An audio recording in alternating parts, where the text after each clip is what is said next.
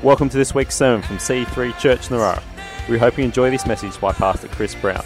For more information on our church, visit c3church.narara.net. Cool. All right. Thank you, musos. Have a seat. Well, we're continuing today on our series on 1 Peter. In fact, we're going to finish it next week with Aaron Harrison preaching on chapter 5. We've been working our way through the book, doing an exegesis of the different verses and the truths therein of 1 Peter. And then we'll switch to a series on faith that will go into November. And as Eleanor said, we've got Fergus McIntyre coming that first weekend of November. Put that in the diary. So 1 Peter chapter 4, we're up to verse 12, and we're going to read the 7 verses from verse 12 down to verse 19, reading from the ESV, English Standard Version. And he said, "Beloved, do not be surprised at the fiery trial when it comes upon you to test you, as though something strange were happening to you. But rejoice insofar as you share Christ's sufferings, that you may also rejoice and be glad when his glory is revealed. If you're insulted in the name of Christ, you're blessed, because the Spirit of glory and of God rests upon you. But let none of you suffer as a murderer," taking notes, "or a thief, or an evildoer, or as a meddler. Yet if anyone suffers as a Christian, let him not be ashamed, but let him glorify God in that name. For it is time for judgment to begin at the household of God. And if it begins with us, what will be the outcome for those who do not obey the gospel of God? And if the righteous is scarcely saved, what will become of the ungodly and the sinner? Therefore, let those who suffer according to God's will entrust their souls to a faithful Creator while doing good." Okay, did you notice the S word? Yes, we're going to have to talk about suffering. Aren't you glad you came to church? Now, I know glory's in there as well. Glory sounds good. But in God's kingdom, glory is inextricably linked to suffering. And both are constantly referred to throughout this book, this letter Peter wrote to the churches back then and to us today. And in fact, suffering and glory are the two key themes of the book of 1 Peter. They're the two key words in the book. More than any other key word or phrase, they both appear 16 times each. Interesting. And content outlines reveal this. Content outlines are written by biblical scholars to help people catch the overall theme of a Bible book that you come to study. And so here's an example of a content outline. I think it might appear on the screen. That you can find, and this one's focusing on the concept of salvation. Very basic outline. There it was. I hope you took notes, wrote it down quickly. Oh, sorry, I'm looking at the wrong screen. You can still see it. This one flicks, right? Dale, lay hands on this screen, please. Suffering in relation to salvation, first couple of chapters. Suffering in relation to conduct. Next couple of chapters, suffering in relation to attitude. There you go. See, it's all about suffering. But at the same time, another outline of the same book can say this. Chapter 1, embrace the calling for glory. Chapter 2, be purified for love and glory. Chapter 3, practice submission for glory. Remember, there was quite a lot in there about submission within marriage, relating to other people in authority. And now in chapter 4, we're talking about enduring suffering for glory. And next chapter, the final one, talks about envisioning future glory. And so the same concepts, two different concepts in the same book, and they are married closely together in God's ways, God's kingdom. And, the fact is the Christian life is a call to glory. But the pathway along that call involves suffering. Colossians 1:27 says, "Christ is in you, the hope of glory." And in fact, one translation says, "Christ is in you, you have the assurance of sharing his glory." In other words, we sense his glory in worship, on our lives, in prayer, at times, a little stronger than others, but it's not fully realized. And yet it will be fully realized. We'll enter into his glory, we say. Talking about dying and going to be with the Lord and entering into eternity. That's when we'll fully experience his glory. And we sang that song earlier that is very stirring. You know, all the earth, come on, help me out, will shout your praise. My heart will sing, these bones will become alive again. I'm not a songwriter, and you can tell why, but Erin always laughs. She says, look, you never remember the words right. It's just not good enough. But you know the song I'm talking about, you know, and great. Okay, I'm not going to sing it, but great are you, Lord. And you know, these bones will sing. Is that right? You know, and our hearts will cry out and come on. Where's Scott when you need him? Quickly sing that song. The fact is, you know, we are going to be in glory. It's a great word. And let me say this, Jesus is the focus and the source and the one who deserves glory. No one and nothing else. And yet, people are getting distracted and giving glory to all kinds of things. And people don't deserve the glory that they get sometimes. And in fact, it makes them go a little mad. I truly believe it's why some people who are really well off and famous and glorified and idolized have difficult personal lives. And because people they're worshipping them, rock stars and movie stars and sports stars, and they're receiving glory that they're not really designed to receive. I mean, do well and get applause and win that World Cup or sing that song and perform to 1 million people or whatever. But the ones that survive the stardom, you usually find have got a good dose of humility. And those that don't stay grounded and get caught up with the idolizing just aren't built for it. We're not built to be idolized and glorified. We're built to glorify the Lord. And so we sense glory on our lives from him, but if you're doing well and you give glory to God and of course appreciate thanks and do a good job. And if someone says you've done a good job, you don't have to do the pseudo false humility thing. Oh, it's not me, it's the Lord. No, it was you. You did it. Oh, no, it wasn't really me. So I just say thank you. You did a great job. Thank you. I did. Good. Great. But then you don't get carried away. Yeah? It's a balance. So all glory to Jesus. But as I said, the journey towards that glorious day involves suffering. And I don't just mean normal difficulties of life, because that is part of life.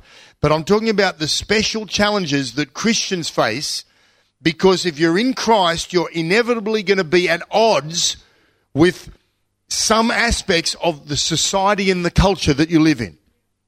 And that doesn't mean that we head to the hills and become Christian preppers and commune introverted people cut off from society. We love people, we connect with people, we're interacting with the world, but there is a disconnect with the world that someone full on for Jesus is going to find. And Jesus himself said it in John 15. Listen to this. The words of Jesus. If the world, in John 15 verse 18, if the world hates you, keep in mind that it hated me first. If you belonged to the world, it would love you as its own.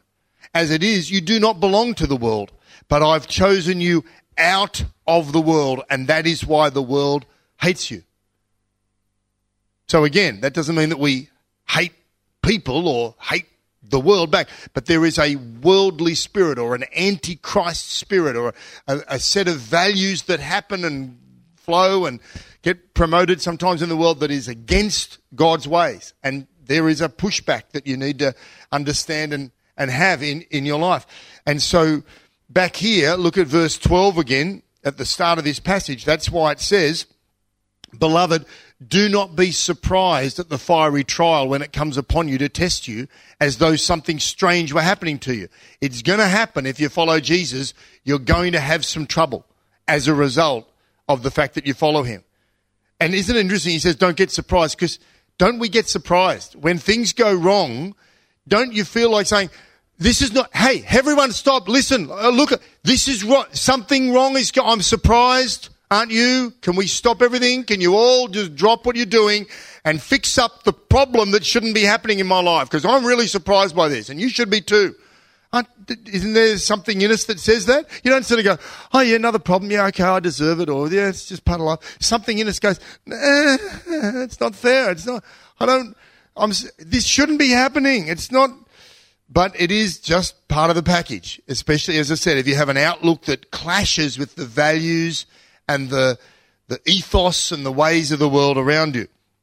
And as we read on, we'll see a little more of this. He says, don't be surprised, verse 13, but rejoice insofar as you share Christ's sufferings. Whenever the Bible talks in the New Testament about suffering, it always talks about rejoicing. And it's a real challenge, isn't it? It doesn't just say, I know it's tough, so just have a pity party. And it challenges you because it says, be happy about it. Like, really, God? Okay. Because it says we're told... did I just read that whole passage? Rejoice insofar as that you may also rejoice and be glad when his glory is revealed. And if you're insulted for the name of Christ, you're blessed because the Spirit of glory and of God rests upon you. So not only should we not be surprised, like I said, we're told to rejoice, to be happy, because verse 12 told us that our faith is tested, so it's a chance for your faith to get stronger when it's tested, purified. And here it says that we are sharing with Christ. You're sharing in Christ's suffering. Again, notice glory and suffering going hand in hand also in that little passage. Now that is reinforced constantly in the New Testament, the concept of sharing with Christ's sufferings. Listen to Romans chapter 8. This may sound familiar to you. Romans 8 verse 16 says, the Spirit bears witness with our spirit that we are children of God. Sounds good so far. And if children, you're heirs of God. Sounds even better. And fellow heirs with Christ. Sounds awesome. Provided we suffer with him in order that we may also be glorified with him. See how they go together. And Paul talks about his own life in this way, about his own walk with God. You know, he talks to the Philippians about his life, saying basically, look, I'm not interested in my previous life, as successful as it was. And then he says, compared to that, I want to leave it all behind. And then in Philippians 3:10, he says this, I want to leave all that behind that I may know him, Jesus, and the power of his resurrection, and may share in his sufferings, becoming like him in his death, and then by any means possible I may attain the resurrection from the dead. That's the ultimate glory we're talking about. So again, he talks about sharing in the sufferings in Christ. And in fact, the word he uses in that passage about suffering, to share, is the word koinonia. And the Greek word koinonia, we know, is often used to talk about fellowship. So there's a koinonia of suffering. There's a sharing and a fellowship, a bond that is caused when someone suffers alongside someone else or in the same way as someone else has. And we know that because, you know, fellowship is formed when you've got either a shared interest with someone else or a shared circumstance or a shared problem that you've gone through. And it brings you close because you've got this problem that you've persevered through together that no one else understands. But you've been through it with that person. You may remember a group of young Australians that have become known as the Peru Six. And they're not drug smugglers, but they were just holidaying in Peru 4 years ago. And they didn't know each other that well until they all met in the last parts of their holiday, and they splurged towards the end of their holiday on a night in a fancy apartment building. But high up from the same apartment building on the night they were staying, someone fell to their death. And the rumours circulated around that these foreigners had something to do with it. And they left the country, Australian people all returned, but for the past 4 years there's been talk about them being called back to Peru to answer charges. Well, this week, finally, they were relieved to hear that the Peruvian government will not pursue any further inquiries about them. And the article that I read, it said an interesting thing, or one of them was quoted as saying something interesting. They said, it's been a terrible time, 4 years, always wondering, is this going to develop into something? They said it's been a time of anguish, but we've formed lifelong friendships by facing the ordeal together. Because it's a terrible thing, but we're in it together. And there's this koinonia, this fellowship in suffering. Now you add to that the spiritual element of suffering and persecution that comes as a follower of Christ, and you've got people closely related and people with God closely related. So next month, for example, I'm going to preach in Vietnam for Pastor Vin, whom we met last year, and he's been imprisoned 20 or so times over the last few decades for his faith. And things are getting easier in Vietnam.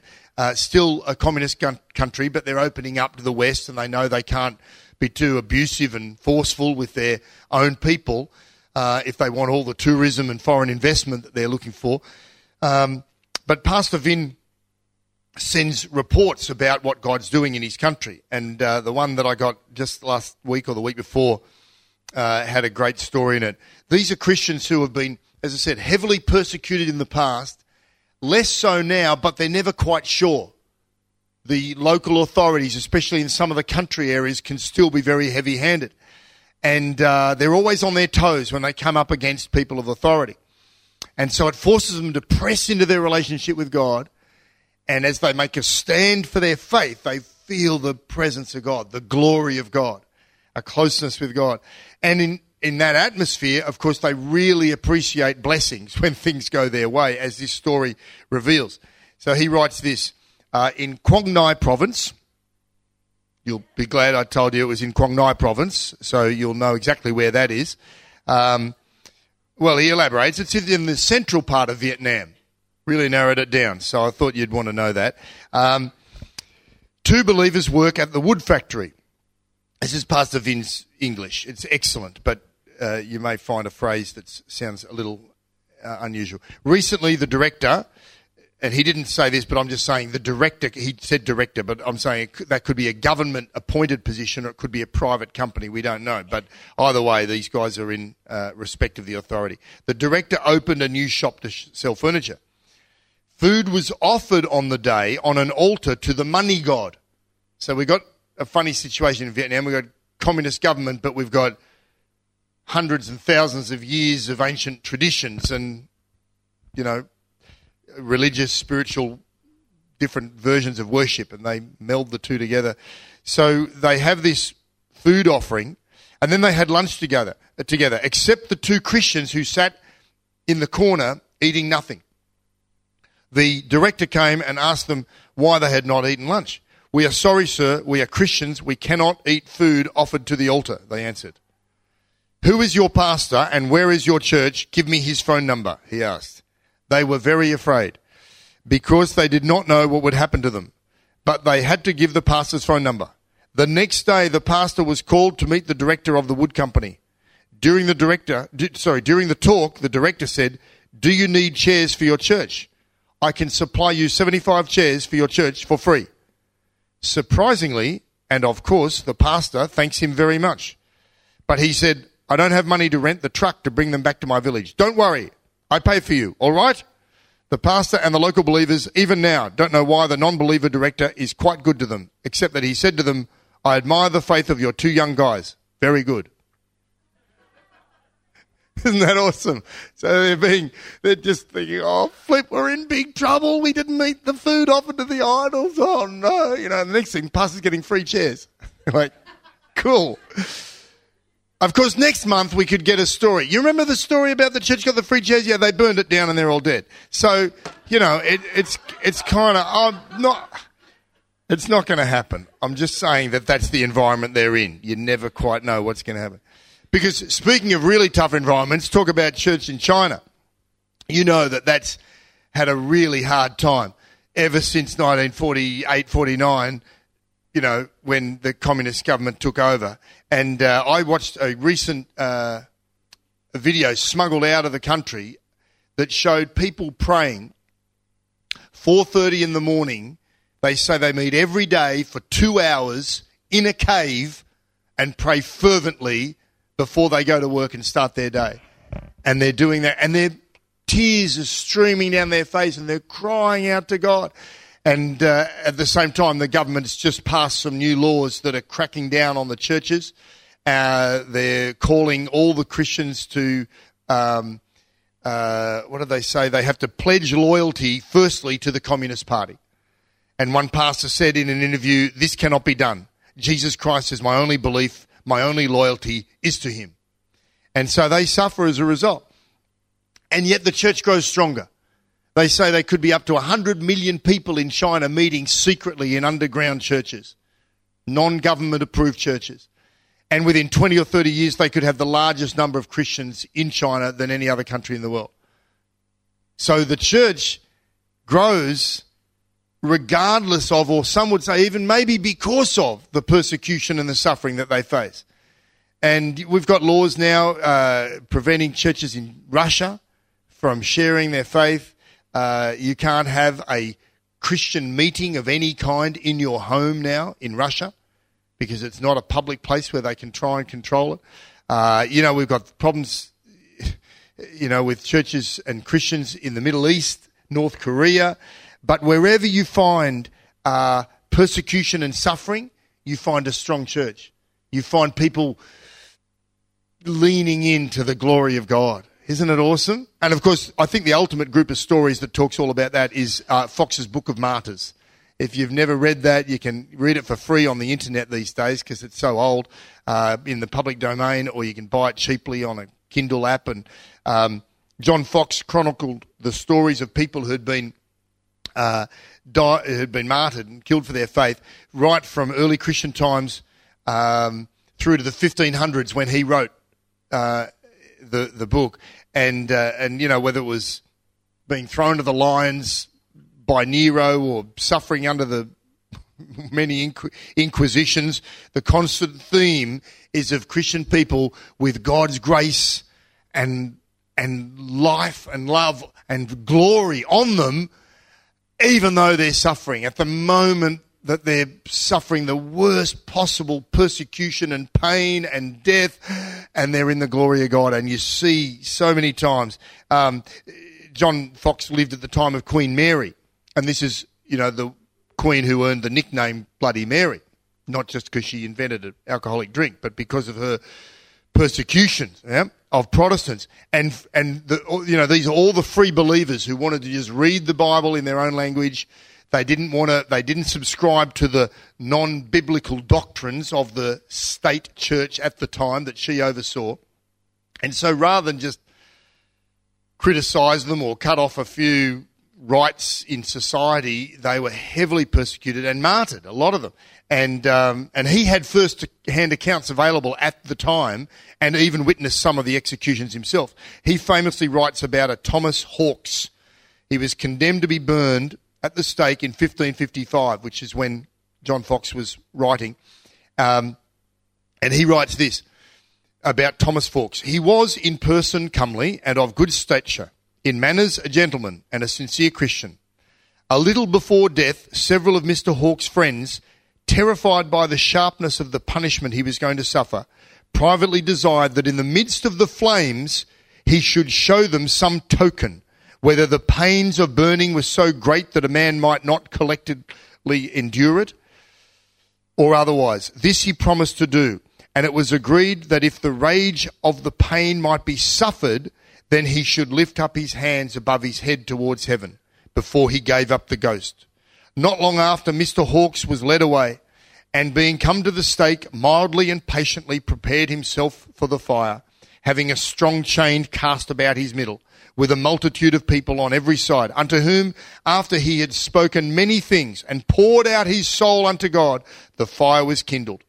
When he had continued long in it, and his speech was taken away by violence of the flame, his skin drawn together, and his fingers consumed with the fire, so that it was thought that he was gone, suddenly, and contrary to all expectation, this good man, being mindful of his promise, reached up his hands, burning in flames over his head to the living God, and with great rejoicings, as it seemed, struck or clapped them 3 times together. A great shout followed this wonderful circumstance, and then this blessed martyr of Christ, sinking down in the fire, gave up his spirit. There's a way to go. And there's so many other stories like that. People saying, crying out, Lord, receive my spirit, forgive these persecutors. And the crowds who were supposed to be approving of the execution of the heretic would be cheering, saying, oh, and tingles running down their spine, saying, God's here. The glory of God is here in the midst of the suffering. Well, you bring that down a few thousand notches, and here we are today, unlikely to be burned at the stake, at least this afternoon. I think you're safe. It's not going to happen. But our versions of persecution and suffering, though much milder, can still be real. The spirit can be the same. You might be ridiculed at work for being a Christian. You might miss out on some socialising with friends.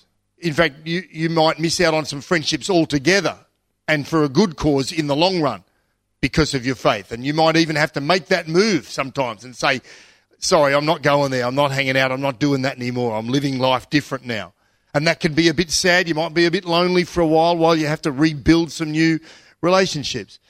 Sometimes the spirit of Antichrist that I spoke about can really be noticeable. And you think, wow, that's not fair. Why is this happening? Maybe you're marked down unfairly in a university assignment because you reference some Christian value that the lecturer picks up on it, and yet someone else is encouraged or approved of for some worldly view. There's all kinds of more subtle ways that we might suffer and come across some kind of persecution. But the principle remains, a Christian living for Jesus is going to live for glory beyond this world, beyond any sufferings that we face. And so because of that, we have this great hope we carry, thinking, well, this is just going to be temporary. We're entering into glory eventually. So any problems or persecutions, it's not that bad. And so as Peter says, don't be surprised if you follow Jesus and things don't always go easily for you. Amen?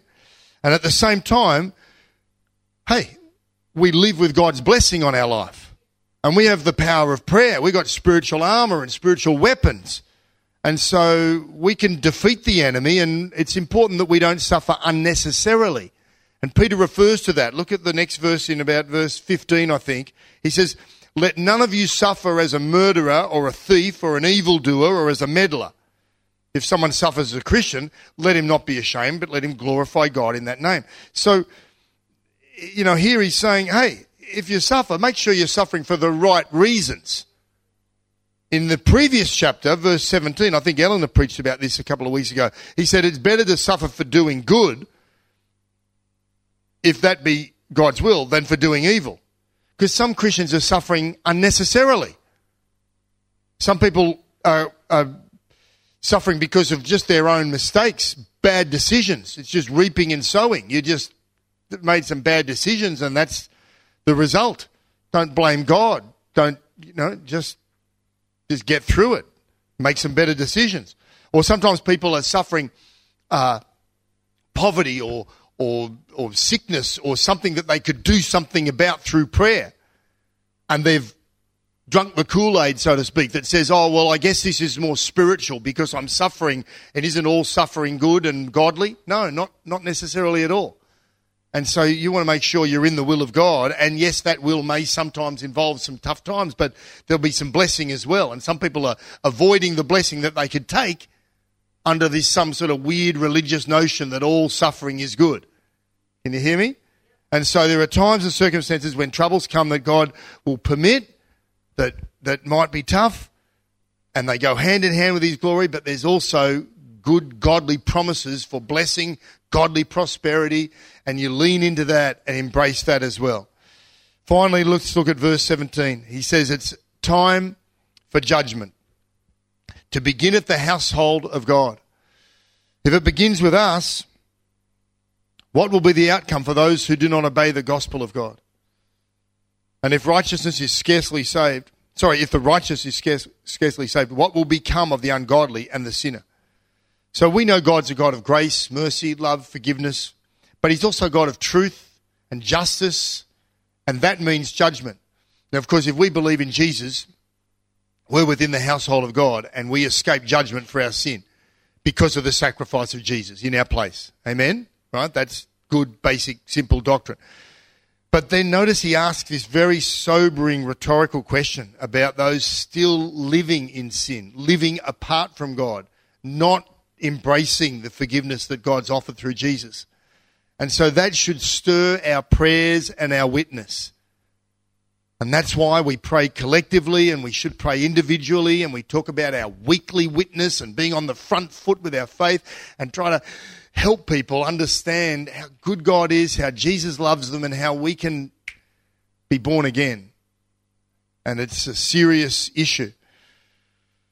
And then finally, just look at the last verse in this passage. He says, therefore, let those who suffer according to God's will entrust their souls to a faithful Creator while doing good. So again, if there is suffering, it may be according to God's will. Not always, but some is. You know, we understand the balance there, the tension. And if we are suffering, entrust our souls to God and we keep doing good. In other words, God's faithful. He's going to look after you. Just keep leaning into Him. Don't run from Him, run to Him. And don't make the mistake that some people make when life gets tough and problems come their way. They run from God and look for every solution but the right one, which is turning to Him and walking with Him. Well, let's pray. Father God, we thank you for every word that you've given us in the Word of God and every truth that we find evident there. And we don't want to just preach happy platitudes, but take hold of whatever you've got to say. And it's so sobering and a little sad to suffer and hear about it. And yet, Lord, we know that you're with those that suffer, and you're with anyone here who is currently going through a tough time and will be in the future also. And we want to faithfully hold on to you because you are faithful to us. Help us, Lord God, to look to you and to lean on you and to rely on your strength that you bring in even the toughest times. We thank you, the grace of God. We thank you that you work things out for good for those who love you. Thank you, Lord God. You bring us shining brighter and better through any difficulties. And we sense your glory. We look to that day, glorious day, ultimately in your presence. And we walk in your glory in the meantime. We thank you. Amen.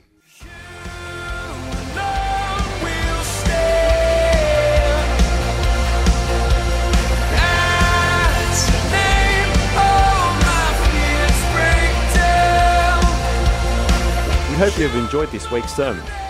For more information or to contact us, visit c3church.narara.net.